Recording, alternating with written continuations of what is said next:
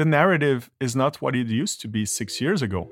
We don't cut the middleman to save money anymore. We cut the middleman to pay more to Facebook and Google ads. But ultimately, the cost to acquisition is getting pretty close to having a brick and mortar store.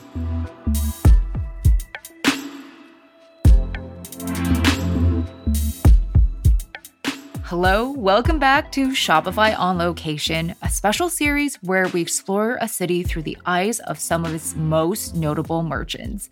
I'm Shuang Shan, and we're in Montreal this week.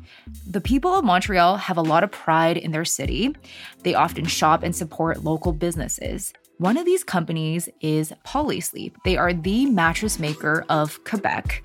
Polysleep won the market by investing heavily in local SEO strategies and getting seen around the town through their bicycle deliveries, retail presence, and fun social media series. Our guest today is Polysleep's founder and CEO, Jeremiah Curvers. He has been on the show before, and we're excited to have him back to talk about growing a large multi-million-dollar company at a local level and beyond. Thank you so much for coming by the studio, Jeremiah. Thank you so much for having me, Shuang. What a beautiful introduction. Well, you have been running a beautiful company with so many fun, creative strategies. So because our series is all about the local business scene, the city Montreal, you got to start by telling us, why is Montreal such a great place for you to start this business? Out of every provinces you can think of, due to the duality and complexity of having two languages, Quebec particularly have a very, very strong root in local businesses. They want to have local businesses succeed because many other businesses will just not consider doing business in French. So that already is a higher barrier of entry for many American or larger Canadian business. It creates a lot of complexity, which becomes quite fast an advantage when you're an emerging business. So we definitely capitalize on that, among many other things. And I think it's important to set the local mattress scene of Canada. We have a giant retailer called Sleep Country, and they actually have ownership in sub-brands that specializes in direct-to-consumer. And they actually don't see a lot of success in Quebec, where versus Polysleep, 70% of your sales come from the local market. So talk to us why it was so important to invest in the local foundation here in Quebec before you expanded. One of the core elements in my philosophy is really to create a local success before trying to expand upon it. And the main reason is associated with cost. Cost of advertisement, cost of having a team, boots on the ground, retail store. There's a cost associated with each and every step of growing a business. So when I started Polysleep, it was mainly because I was bedridden with an herniated disc. There was this need. I really wanted to come up with the best mattress. I happened to have the greatest contact I could hope to get in the industry to develop that. We worked on foam. We worked on iteration based on product history. And we really took what the industry came up over the last 100 years to come up with really an innovative product, not just in material, but also the construction. So we are in what people call bed-in-box, that family. We're trying and working really hard to escape that category because there's a lot of small players, there's a lot of players that use foreign producer, and they're often not associated with quality. We're really a mattress company that really created and found their DNA into really improving wellness through sleep. So that really resonated with people in Quebec because we're a local brand, because we manufacture our product here, because as much as we can, even the material, the raw material, when we can have them made in Quebec, we're doing it. A good example of that will be our fabric. Our fabric is actually knitted here. You won't have the yarn coming from Quebec. There's no cotton field here. That being said, the fabric to be knitted here and then assembled here, the packaging, we work with Cascade, who also have plants locally in Quebec. I think all that combined really resonated with the people in Quebec. And that snowball effect, when people are happy with a product, really accelerate how fast you can gain market share. And that's one of the reasons I think it became so complex for outsider to got the success they had in other provinces, because we deal with local people and we had such a great product from the get-go that just marketing become an amplifier for whatever people were already seeing, which is you got to get this mattress rather than any other else. And retail is basically the last step, the last puzzle piece that we were missing. So it's quite exciting. I would love to zoom in on your philosophy, because you mentioned you believe having this local focus was the key to success. It's kind of counterintuitive to what we hear about direct consumer model. People think, I have an online store, I could reach anyone from all over the world. But if you think about it, that is not efficient and you don't have a focus. So by actually zooming in on the local market, it provided you with what was needed to actually thrive and have that snowball effect. That is correct. Another thing people got to think about is what's the product market fit? And in our case, it is a massive 100-pound box. So to say, because I'm a direct-to-consumer first brand, I can ship that to Taiwan, no problem, or to Australia. Well, funny enough, I got a story about that. We did ship once to a guy who came here. It happens that his Airbnb for 2 weeks had a Polysleep mattress. He loved it so much, got in touch with us and said, I want this mattress back in Sydney in my place in Australia. I remember, I think that was 3 years ago. And we looked at the time and we were like, it doesn't make sense. The mattress is going to cost you like $1,200 and the shipping will cost you over $2,500. Whoa. Believe it or not, he did it anyway.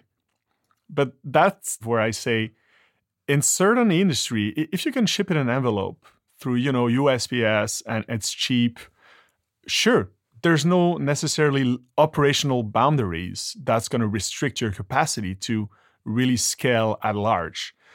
But there's a lot of operational complexity in our case, because when you think of it, even if we compress the mattress, it's a lot of air. And it's a lot of weight for something that, from an ESG standpoint and ecologically speaking, shouldn't be produced 6,000 kilometers away. Why would you do that in an economy where local manufacturing is really like becoming more and more decentralized with the current tension that happen overseas? So I think there's great opportunity to rethink the model. And the direct-to-consumer model is amazing to gather data. That data can then be leveraged, adapted, rehashed to be used in external market. But people tend to consider that the product market fit can be something easily accessibly done without considering the demographics from a country to another. But just the United States, people who deal in the United States, you know that a blue and a red states personas are already very different. And you're not dealing with one single unified market. It's all these states separately that will like different types of color, that will like different types of messaging. People in Hawaii and people in Texas will react differently to a brand based on the macroeconomics, based on politics, based on so many factors that ensuring a proper market fit, there's a bit of a trap here thinking that because you got a persona and because you get a great product, it's going to work everywhere and anywhere. So I would be worried about that if I would start again in a business. Don't try to oversimplify. Don't create complexity when it's not necessary, but don't think a persona is the same everywhere. It's very essential to think the way that you have. And it's very important because, like you mentioned, a mattress is not like a piece of clothing that is small, compact, and light. So you need to take those factors into consideration. So for founders who are having a new idea, they want to start a business, what other components of operations should they think about when they're debating, do I stay local? Do I try other markets? How do they determine how they can follow a bit of your sales model and apply it to their business? Well, I would say go back to the basic. Ultimately, direct-to-consumer brand had such a great impact among so many vertical because the narrative was compelling. The reality is now in our industry, in the mattress industry, why so many direct-to-consumer brands just like us are going into retail. the narrative is not what it used to be 6 years ago. We don't cut the middleman to save money anymore. We cut the middleman to pay more to Facebook and Google ads. But ultimately, the cost to acquisition is getting pretty close to having a proper brick and mortar store. So ultimately, you got to follow that narrative where it makes sense for the consumer. You can work your way around that. If it costs you as much to sell online than to sell locally into a store, you better have a very strong story, because it has to be very compelling for the customer to decide to go with you rather than someone else. So I would really go back to this concept first and then iterate from that. What really can you do to disrupt an industry that have been stagnating, or a business model that have been taken for granted for too many years? And there's a lot of space still for innovative ideas within the direct-to-consumer landscape, I think. But it all boils down to what's the added value for the consumer, bringing it back to product market fit or service market fit. A part of your local strategy, like you mentioned, is highlighting the fact that the mattresses are produced in Quebec and your partnerships with all of the fabric makers. So how are you highlighting that part of the story, and has it been a big impact on the sales for Polysleep? All our prototypes, when we iterate a new product or original product, were developed at the same exact place with the same exact manufacturer we are still using today. In terms of consistency, we don't have a mattress that is designed here, produced elsewhere by 4 different factories. And therefore, that really reduced the amount of quality control we have to do in order to bring consistency amongst our product.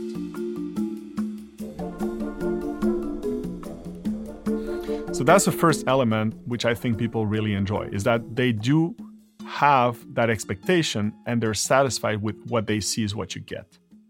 So that's the first element. The second element that was really critical for us in terms of choosing a local partner was all the potential waste associated with the margins. We're in an industry where it's extremely competitive and margins are under pressure from pretty much everywhere. We use, sub-products from the oil industry. So all the rise that happened throughout the years really impact us in terms of raw material. We're a heavy item.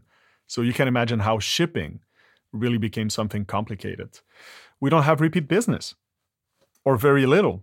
So cost of acquisition and cost of ads really impacted us too. So all these combined, it's all about how can you save money without compromising on the quality of the product for the consumer. And I think that in the long term, this is where you can have pretty solid wins and build a very strong customer base that even though they don't buy a mattress every 3 years, whenever they have the opportunity to talk to someone in their family or friends, they will most likely refer your brand. And it's extremely hard from a marketing standpoint to go after people who've been referred by someone they trust. It's close to impossible. And that's also why we really wanted to go back into retail post-pandemic. We know for a fact that when someone set a foot in a retail store that are specialized in selling mattress, if we're not there, the odds is we pretty much lost that person. So that's also why we're so hyper-focused on getting in as many locations as possible. It's important because, your Airbnb example, someone tried the mattress in Montreal and they want one for Sydney and they were willing to pay double in shipping for it. It just shows that by experiencing the mattress in person will generate a lot of interest and sales. So talk to us about your strategy actually partnering with local retailers instead of investing in your own retail at the beginning and why that made sense. Yeah. We played with the idea of opening our own store for quite a long time. If you remember, we had pretty large pop-up stores downtown Montreal. We tried different stores in shopping malls. And amidst the pandemic, we've realized that the hardest thing for us was not opening a nice concept store that really was aligned with our narrative online, but it was to find people that would stay long enough to be trained and become experts in helping people choose the right product. And that was the bottleneck.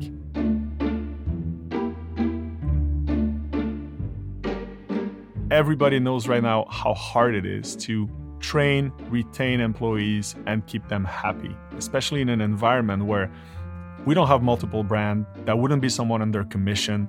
So that was one of the bottleneck. And this is why we explored the opposite way around, which is, okay, we know we have amongst the best products. So I'm more than happy to put it in competition with other brands. I would say the hardest part was to convince a legacy industry in the retail landscape to say, yes, I'm selling online. I'm going to compete with you if someone want to buy online. But if someone go into a store, there's zero chance they're going to go back online if your salesperson are doing the right thing, which is giving them the option of trying our product amongst others. And so far, it's working extremely well. We were really surprised about even the discrepancy there is in the market. Now, statistics are showing that close to 90% of the consumers will start looking for a mattress online. And amongst all the brands they're going to be exposed to, Polysleep being one of them, there's some larger American brand, and like you said, the brands that are under the umbrella of either Good Morning or Sleep Country, are most likely going to be the top 10 brand they're going to see. What's crazy is that consumer that see these 10 brand will go to a store not to find any of them. It's all going to be legacy brands like the Tempur, like all these other guys that have been there for 100 years. And we capitalize on that. Because we have such a strong presence, if we combine in Canada the top largest 5 brands that sell in stores, that have been there forever, we combine them, we still 10x the traffic of these 5 combined brands in Canada. So consumer want to see our products, and I think there's going to be a massive shift, especially with the notion of, I wouldn't even call it omni-channel commerce anymore. It's really unified commerce, where people can decide, let's say, oh, I go on Polysleep website, I want the pillow to be bought right now, but I want to pick it up at that store because I'm flying to Toronto and I want to bring it in the airport, but I want the mattress to be delivered in 2 weeks at my place. So yeah, we're really working hard towards that, and it's quite exciting times these days. Sounds like a very dynamic retail strategy and also very complementary to the online strategy as well. I'm excited to chat more about the loyalty aspect because it is so unique to Polysleep. I'm speaking with Jeremiah Curvers, co-founder and CEO of Polysleep. By the way, if you haven't rated our podcast yet, help us out and leave us a review on the platform you're listening right now. It helps more listeners find the show. Thank you. So we know big ticket items like mattresses, they don't come with a high repeat purchase rate, which means a loyalty program doesn't really make sense. So instead, you run a referral program. Tell us more about that. A misconception is that a transaction ends with a dollar amount being exchanged from a brand and a consumer. In my opinion, that's just one single element amongst the transactional aspects, the many transactional aspects that's going to happen throughout a sales cycle. The first one being, let's say, an email address being exchanged for information that is being sent by email, who ultimately might end up being an SMS when we go lower the funnel, etc., etc. So what we really start working on is, okay, once that transaction is passed, what are still the elements of friction we got to work on to ensure the experience is amazing? And then how can we monetize that positive experience into what would still bring value for the consumer if his whole purchase was stellar? And that's why we start realizing that referral, due to excitement of not only a great product, but a positive experience, can be leveraged in our industry and replace that repeatability that everybody is seeking. So one thing we worked is with a partner called FriendBuy. And what we do with them is whenever someone purchases from us, they're going to have throughout our email flow or even post-purchase call from our customer service to thank the person, have the opportunity to monetize the referral. And they could do that very easily using FriendBuy. So how it's applicable is basically if they refer a friend and that email address is used, they're going to get a $25 to $50 gift card given through an application called Tremendous. And they can do what they want with that $50. They can have it transferred to their PayPal account. They can receive a Visa prepaid card. They can even give it to a charity. So that's one of the many ways we leverage that. And some people are just becoming so good at it that we push these people towards our affiliate program. And when they become affiliate, it becomes a percentage of the many sales that are going to be generated. And one of them is a great story. She's an interior designer. She averaged, I think, over $2,000 a month in commission. Just referring customer that are happy. And yeah, whenever she go into a house, she's going to do a redesign. Furniture are going to be changed. She's going to say, by the way, what are you sleeping on? You should consider a new mattress. If you want to try them out, try that. And if you want to purchase them, well, here's a coupon for you guys because you're dealing with me. And yeah, on a monthly basis, I think, it's roughly between $2,000 to $3,000 a month she makes just doing that.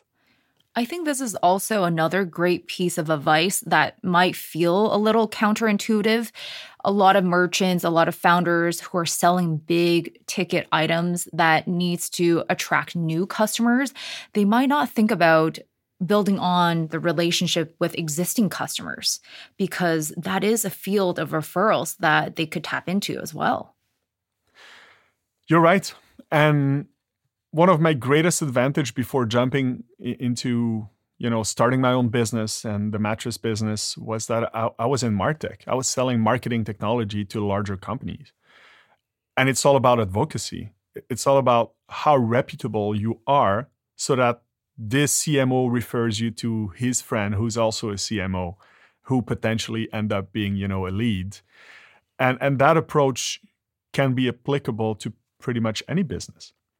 If you really build trust after the purchase and you ensure that the experience continues to stay great as much as you can, it's hard to control everything, the odds that your customer is being transferred to an advocate are greatly improved. And then that's what you should use and monetize because it's just so expensive nowadays to acquire a customer. Why wouldn't you ask if he loved your product? Hey, if you know anybody who need it, by referring him, I would much rather give you $50 than give $200 to Facebook and Google. Well, speaking to that top of funnel, trying to attract new customers, I know that your website on Shopify isn't just an online store, it's a hub for content and also where you build out a very successful SEO strategy. So talk to us about this ever-changing landscape of search engine optimization. Yeah, it was challenging. Now it's just so much easier, especially when you're a multilingual store. The recent update Shopify released, if you're on Shopify Plus, it's just so much easier to manage multilingual now, whereas before, if you wanted to have a subfolder structure, it was a lot more complicated. I've never wanted to use apps to automatically translate things, and that was one of the biggest roadblocks we had originally when starting to work on an SEO strategy. So there's a couple of things people should consider. It's a bit like investing for your retirement plan. Don't expect short-term returns, but over a couple of years, you're going to end up drastically improving your odds of being able to gather first-party and zero-party data if you start investing from the get-go in a great content strategy. And I will get away from the SEO because the SEO, there's just so many apps, tools, and knowledge now where you can have a very strong base. You don't need to be an expert, especially now with the venue of so many AI tools. It's very easy to build a keyword list based on competitiveness or get a trial of SEMrush, look at what your competitors are doing, ensure that your on-site SEO is on point. It doesn't take a rocket scientist anymore to do that. But once that is in place, consistency is the key. And that's what we've been doing since we started the company. I would say more than 70% of our traffic, which is going to pass, I think, 2.5 million users. Again, more than 70% of them are in Quebec. So it's a lot of traffic for a website that exclusively sell mattresses, pillow. We're not even pushing accessories that much. So how we did that was really to first focus on product-related short-term and long-term keywords. We really want to own that. Meaning that if you look for a mattress store geolocalized, which we don't have, we still want to create pages that will outrank many of the small websites there. So that's one thing we did. To do that, you need a very strong store locator and a very strong local SEO strategy. So we worked on that for quite a long time, and we're pretty solid on that aspect. The second thing was products. Well, what's the best mattress? What if I want to compare this brand to Polysleep? Well, we're going to have that internally and externally worked with a proper link strategy with small blogs or other websites. Once that is checked, we started working more towards broader expression, short tail.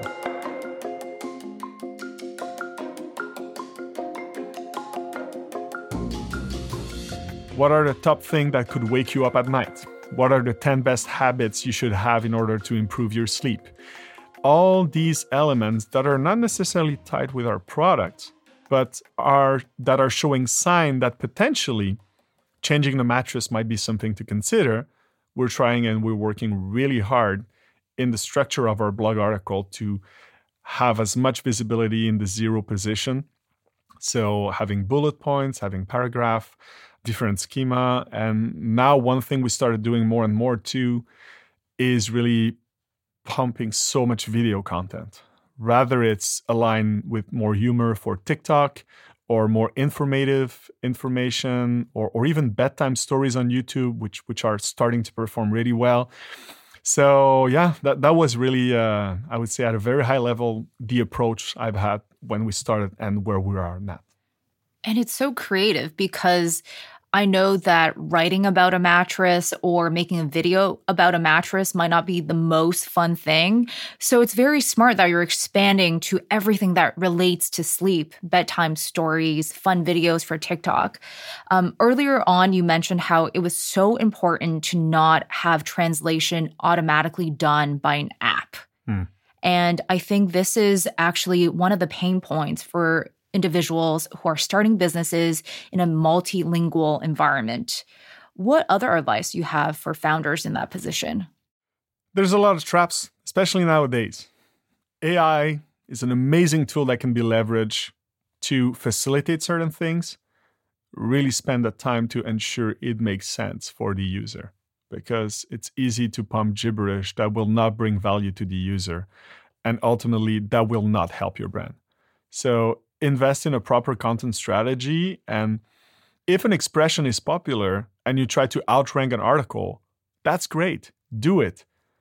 But ensure that you bring more value to the user than the other article is. If not, you're not helping anybody, especially you in the long term.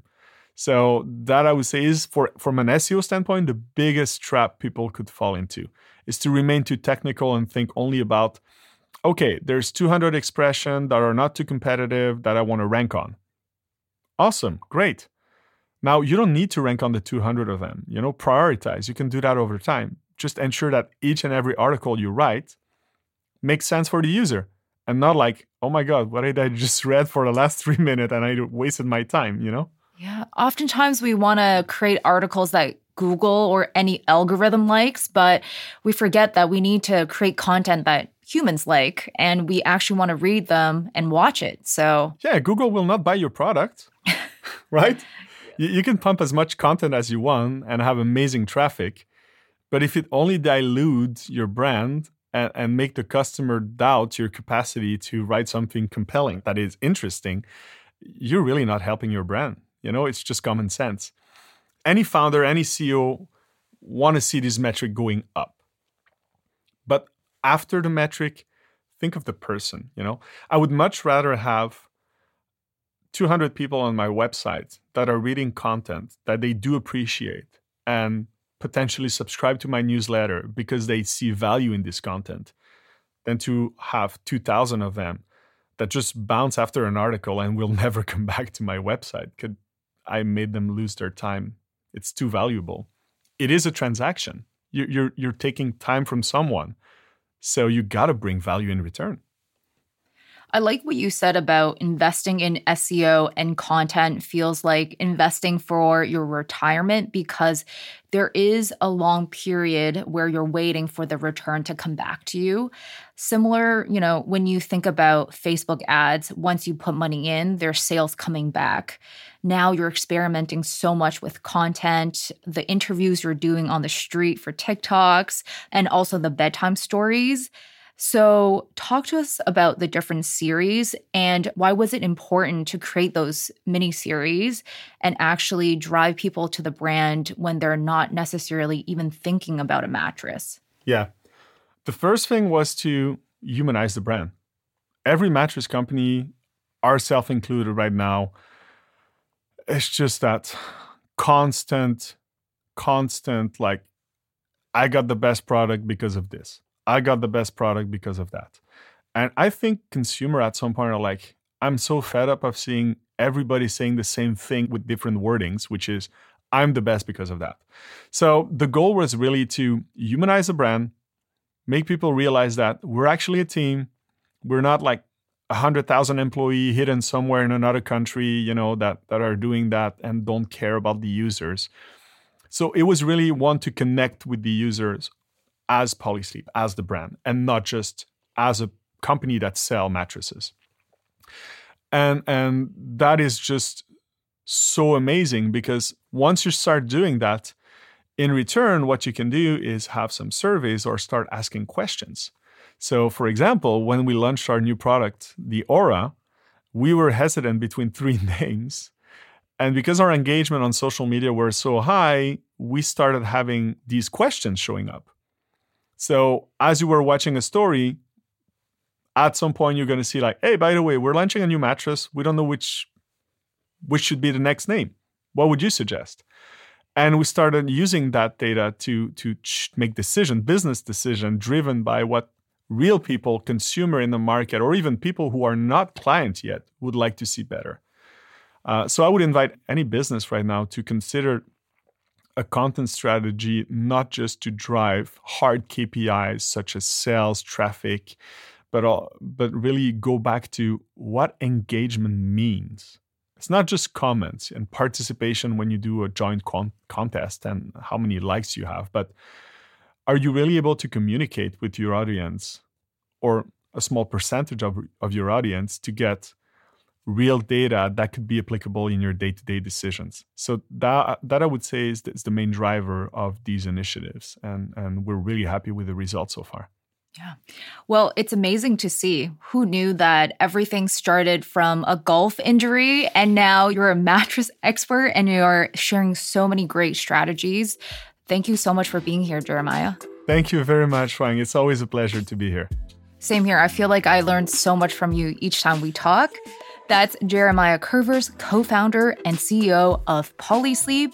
And that's it for this episode of Shopify on Location in Montreal. Our show is produced by Megan Coyle and Gogo Zoger. Our engineers are Matt Schwartz and Miku Bedlam. Benjamin Gottlieb is our supervising producer. Special thanks to Eric Gendron and Audio Z for production assistance. And I'm Shuang Essershan. See you next time on Shopify Masters.